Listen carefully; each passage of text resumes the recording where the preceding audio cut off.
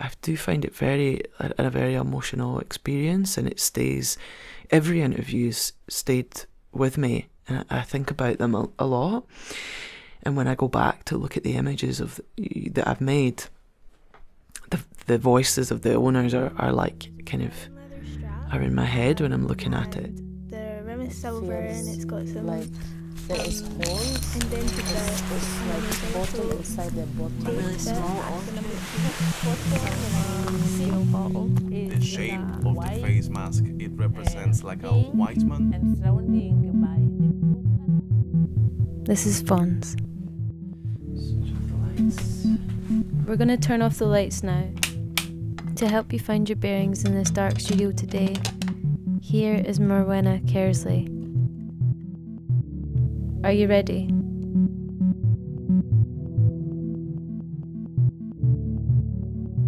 My name is Morwenna, and I am a photographer, and I have been making the photographs for the Fons project. The camera, I don't know when it was made, but probably, maybe in the 1970s. It sits on a silver cylindrical rail. The front plate of the camera, the front rectangle, is where you can fix different lenses. And then on the back panel, you have something called a ground glass screen, and it's a piece of glass that's kind of misted, it's been ground down, and that is where you're going to look like through the camera at the object. And what attaches the front and the back panels are a set of bellows. They're made of leather, and kind of like if you imagine an accordion or a squeeze box. And what the bellows allow you to do is to move the front and back panels back and forth, and that will give you focus. Move the camera up a wee bit. It's really heavy and it's really cumbersome, and it makes you slow down. You can't take a fast picture with this camera. It needs to go up a wee bit. Just a bit to the left.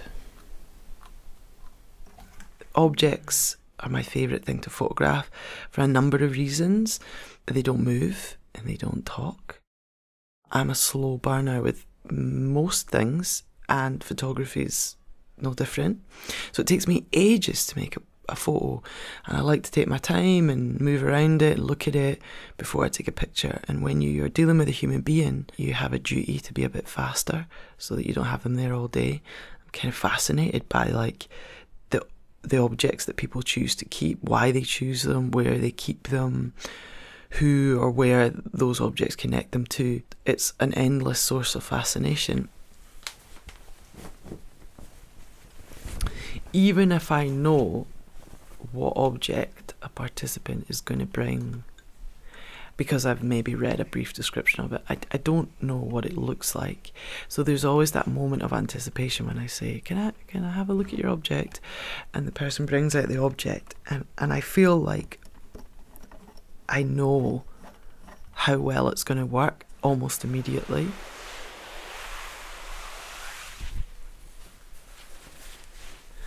And when I'm hanging the satin, it's not just a matter of like chucking the pins in and that's it. I'm trying to pay attention to the way that the fabric folds, the way it drapes, and sometimes it just falls into place, and sometimes you have to work at it. And the inspiration for these drapes and folds comes from painting. It comes from like, before photography, rich people would get paintings commissioned and they'd be wearing beautiful silk dresses and stuff like that. I used to work at the portrait gallery in Edinburgh, and it comes from like years of looking at that and wanting, a bit of that kind of drapery, that artistry around drapery into the photograph.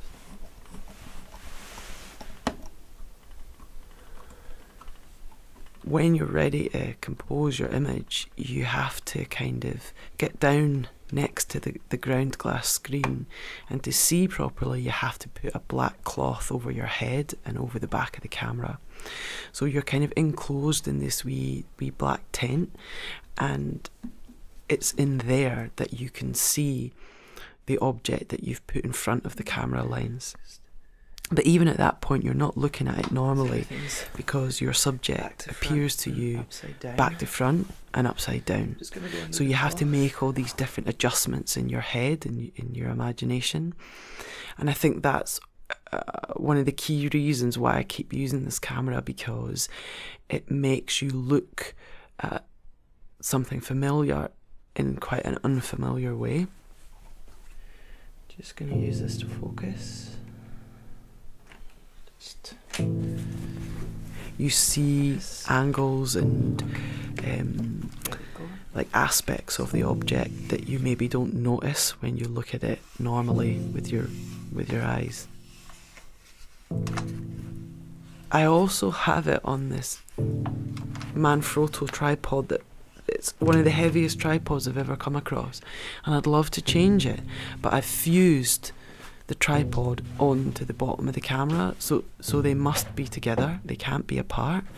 And for that reason, I don't take it anywhere. I never take it outside, or I keep it in the studio. And I quite like the idea that things or people have to come to me rather than me going out into the world, which is the more conventional way to use photography, or the traditional way is that a photographer goes out into the world and captures something and brings it back.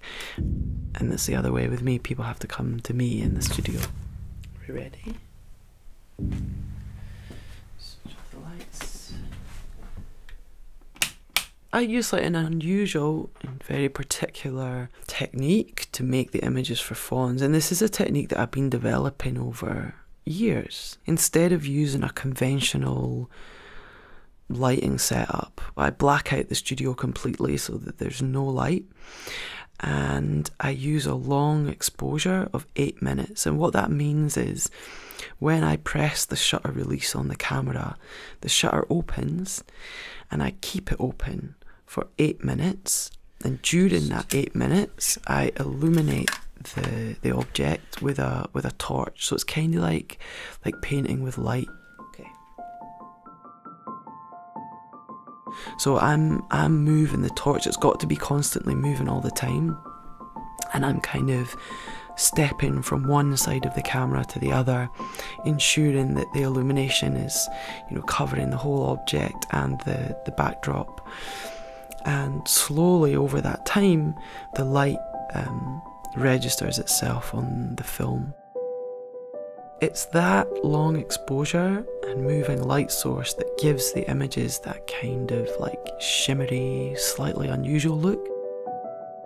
I drew on an account of a really famous 20th century photographer called Edward Weston, and he made a picture called Pepper Number 30, and it's a picture of a pepper, and it looks incredible, and I always wanted to emulate it.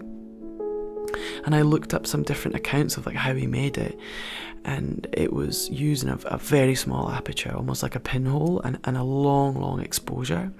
And I don't know how true this is, but I believe the light, he was working in California, so the light, the natural light coming through the window would move around the room because it was such a long exposure, maybe of between 4 to 6 hours.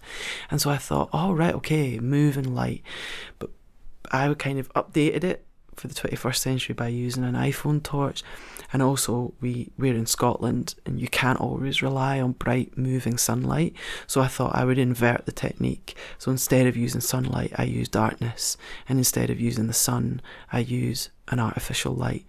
And just over the years I've worked out that 8 minutes is around about the right exposure for that. And it turns out 8 minutes is about the perfect time to do an interview in the dark as well.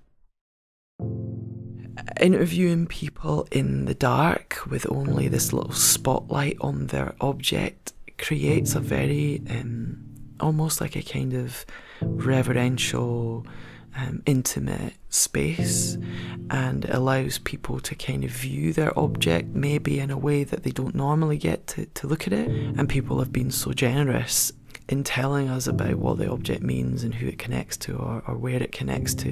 And I think it's a combination of the setting, the environment that allows people to kind of open up in that way. When I'm illuminating the object when the exposure's happening, and I'm listening to the participant, the owner of the object, talk to the interviewer. I really love my mom. And it's really, it's often really emotional for both the person talking, but for me listening as well, because I'm realising as this person is talking, That's my home, you know, like, that's the closest that I the can significance come of the home. object, So and I can touch it and I can close my eyes and I can say, it oh, feels man, like really streets and I'm like a real honour to be allowed to not just photograph it, but to be able to listen and to share that moment More just with the other people in the room. Like, it's the most important thing. Humid, warm, kind of summer My heat. power. But also like that kind of marketplace of kind of like. I knew it before, because I am also a human, but it's been reinforced each and every time someone has come to the studio with an object. It's about the love we have for other people.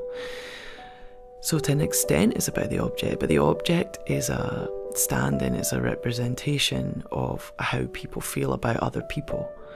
And even if someone is talking about a homeland that they're separated from, it's not just the homeland, it's the people that they've left behind.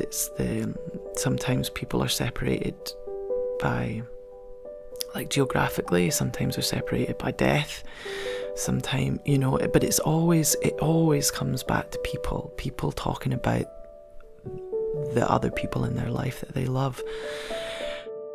It's our connections that we have between each other that is important, that is the basis of all human life and family and community, and, you know, that spreads out wider. And I think Fawns is like particularly the interviews are just a very good reminder of, like, the role that, like, love and positivity have in the world, and that we need more of it. We need more of it in our politics and in the way that we think about building communities. And yeah.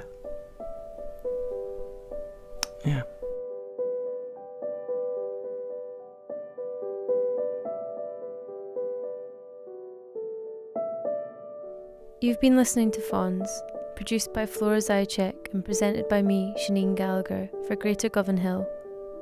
The photographer was Morwenna Kearsley, who created Fawns during a Culture Collective residency in partnership with Street Level Photoworks.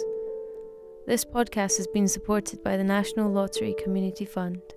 The interviews and recordings were done by Sam Gonsalves and Flora Zychek. If you'd like to see the photographs or find out more about the project, visit the Greater Govan Hill website or search Fawns Govan Hill on Instagram. See you next time.